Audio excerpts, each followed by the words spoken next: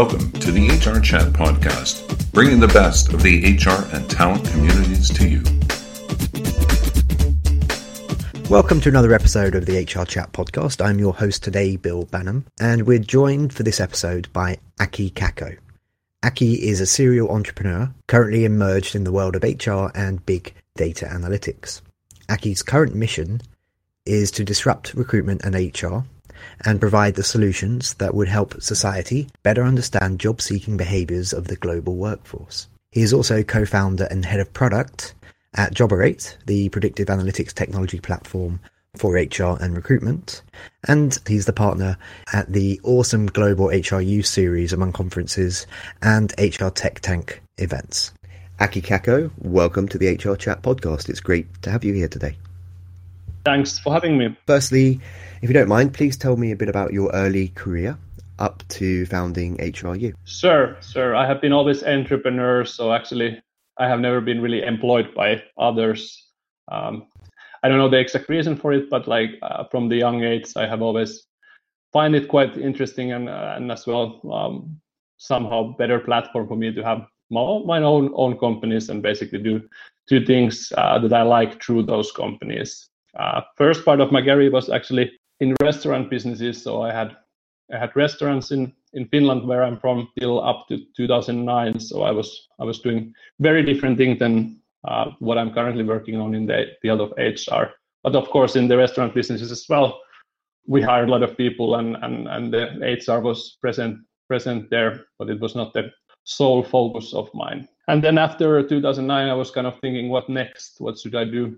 I kind of left the restaurant world by selling all the restaurants that I was involved. I was looking at what to do, what would be kind of next challenge for me, and I got actually accidentally involved in a recruitment agency and kind of started to look how the recruitment agency world could be developed by just applying a little bit more modern technologies. And basically from the recruitment agency, we spin off two companies, and basically that provided the platform for me to kind of find myself in developing different recruitment and HR related services, and as well become more internationally focused, because before that I was very much doing things only in Finland, but they have recruitment provide a little bit more scalable platform as well to look beyond Finnish market. Now, maybe I misheard you there, but did you say that you kind of got into recruitment by accident? If so, I'd love to hear a bit about that story. Yeah, well, it was actually through a strike. So there was a strike in harbors that happens every 2 years in Finland, and my friend was basically owning one of those harbors. I had a locker room discussion with him about it, and then we ended up to do something about it. It was pretty much a blackmail situation. Finland is like an island; everything goes and comes either by plane or by a sea. So what we did basically was set up a Facebook group to recruit people to open those harbors during the strike. And of course, some people didn't like it that much, but we got kind of a lot of positive feedback, and we actually were able to operate those harbors during the strike and actually break the strike. And after that, we were contacted by a lot of people that, hey, what you do is something interesting. We should apply things that you did to very quickly recruit a lot of people and mobilize people as well in our recruitment process. So if you want to work with us, let's do something together. We basically set up a recruitment agency because we didn't know anything about what else we could do, and basically from the recruitment agency then further develop other services and other businesses by learning how the States is and then what could be done differently. Yeah, but it was a very much of a accident, happened first from a locker room and then developed the very, let's say, disruptive way of recruiting a lot of people to quite old-fashioned industry through a social media, mainly Facebook.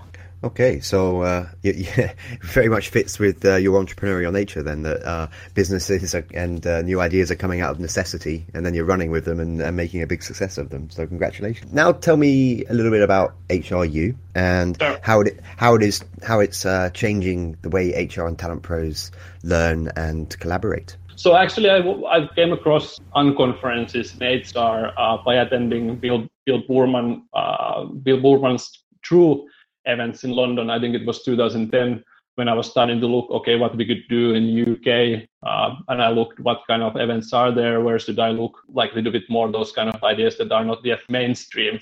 So I went to Bill's event, and I liked the format there. It was purely around recruitment teams, which was then my focus as well. So it provided very nice way of meeting a lot of people who was relevant for me. And I eventually went more and more to these events in different countries, and then partner up with Bill, actually to kind of scale the True platform as well.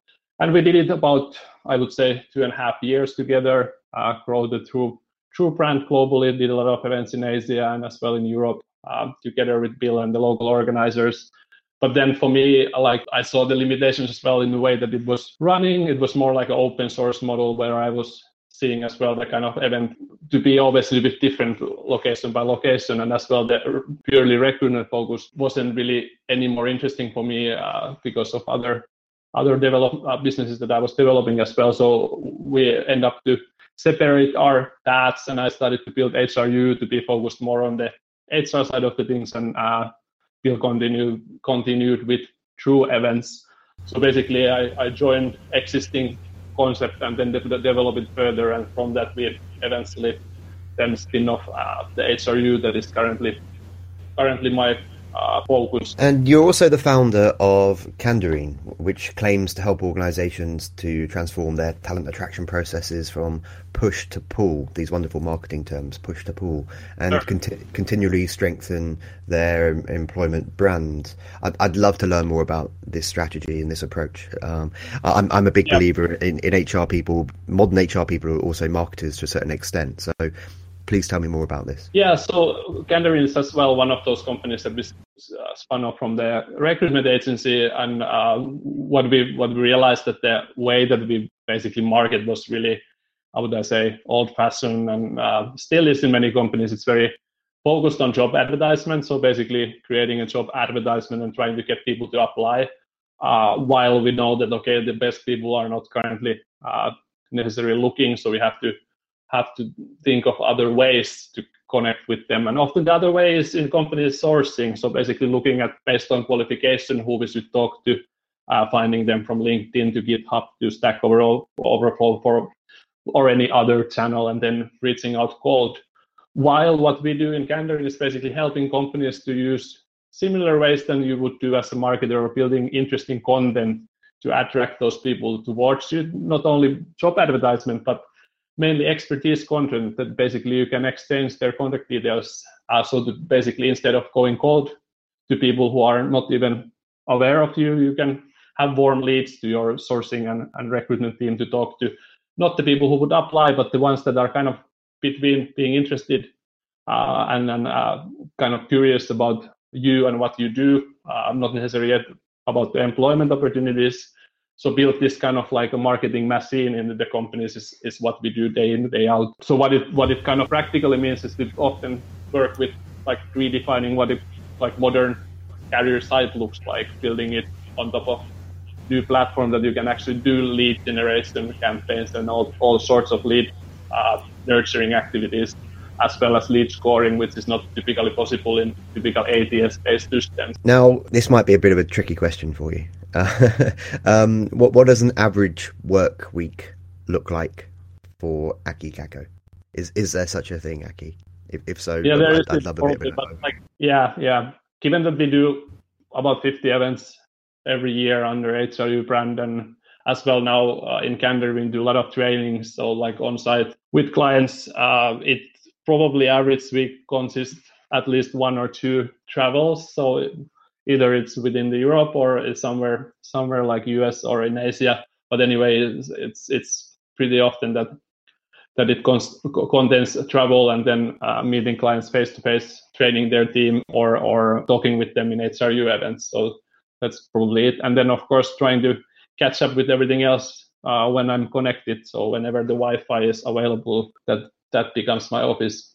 I'm also keen to understand a bit about what you look for in your employees when you're bringing on new team members. So far in this interview today, you've been almost a little bit blasé about how straightforward it is when you get an idea from a necessity or something to run with it and create a whole business. And you've just mentioned, hey, you've got nigh on 50 events going on around the world, and it all just was born out of your natural entrepreneurial spirit. How do you go about finding people for your organisations who work for you, who have that same sort of mindset? Okay, here's the challenge, and we're just going to get on and do it. What do you look for? Well, I think like the whole concept of employment and how it has been fast defined is pretty flawed in a way, because I work with many people project-based, and people are not necessarily there for career. Often as well, the people that we work with, they are quite young, and they kind of like look different opportunities and kind of stepping stones in their career. So it's some people are there for a longer period of time, and some people are there for a certain project only. Same as with HRU, we try to partner up with local companies and local people. So basically provide them a platform instead of us doing all those events, because then basically we can empower them to be the evangelist locally and basically be our face there and kind of the event organizer. It's so near to TEDx type of concept that we have them, us doing all of the event work that of course requires less people as well in a kind of like typical event operation sense. So you have to kind of like not only look at the people, but as well the type of work that they need to do, and maybe rethink, okay, how do you structure not only by hiring people, but as well using a lot of contractors and then freelancers and ways that people actually want to be employed today. Now, if you don't mind telling me a little bit about your top 2 or 3 things that you love about your working week in your job. You mentioned, for example, you're creating lots of new events. You're giving partners the opportunity to empower themselves and help spread the word. You're traveling all over the world. Maybe I'm getting at some of these things, but in your own words, what are the top 2 or 3 things that you love about your job? So before, when I was traveling quite a lot, like the first 2 years, it was mostly like the learning experience on like what is different, like what is different in different locations, how people are doing things differently. But now it's more like what is the same, because actually I would say 80%, maybe even more things what we do is basically same, and we should focus maybe a little bit more on those things and kind of try to find the common ground and kind of like connect people as well, because of those common interests instead of only like what separates us. So in a way, like learning about new culture has been really big plus in my current work, and ability to do that like in a quite free way. So if we have a lead that somebody wants to organize an event like we just got in South Korea, I can freely kind of as well look at it as well from the perspective of my personal learning. It doesn't need to be limited on let's say the kind of typical corporate like goals and targets.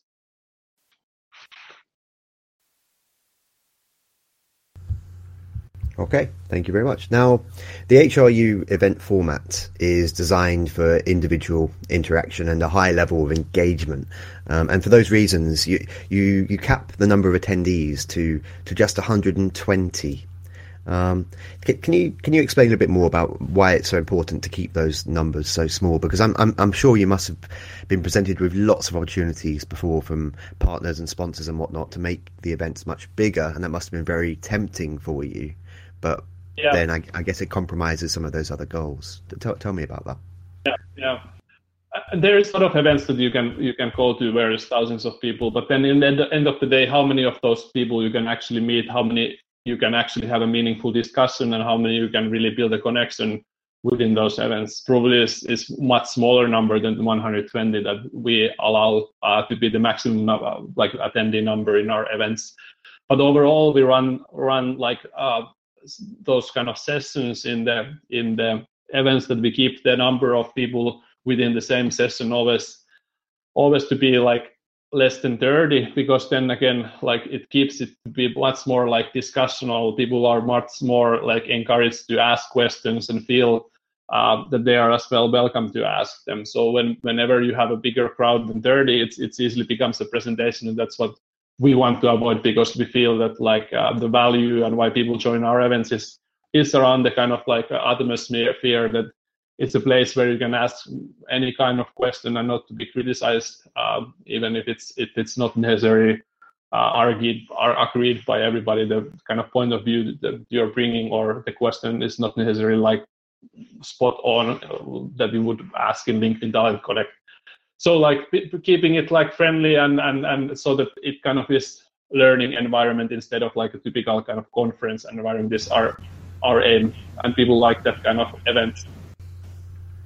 They get much more out from it as well from the connection perspective. And one of those events coming up pretty soon, as we're currently recording this show, is HRU Seattle, which I'm very pleased to say that the HR Gazette is a media partner of, along with HRU Helsinki. Tell us a bit about HRU Seattle. What's going on there? What are the hopes for the day and the expected outcomes? Yeah, Seattle is one of our US events. So we have two currently for the first part of the year.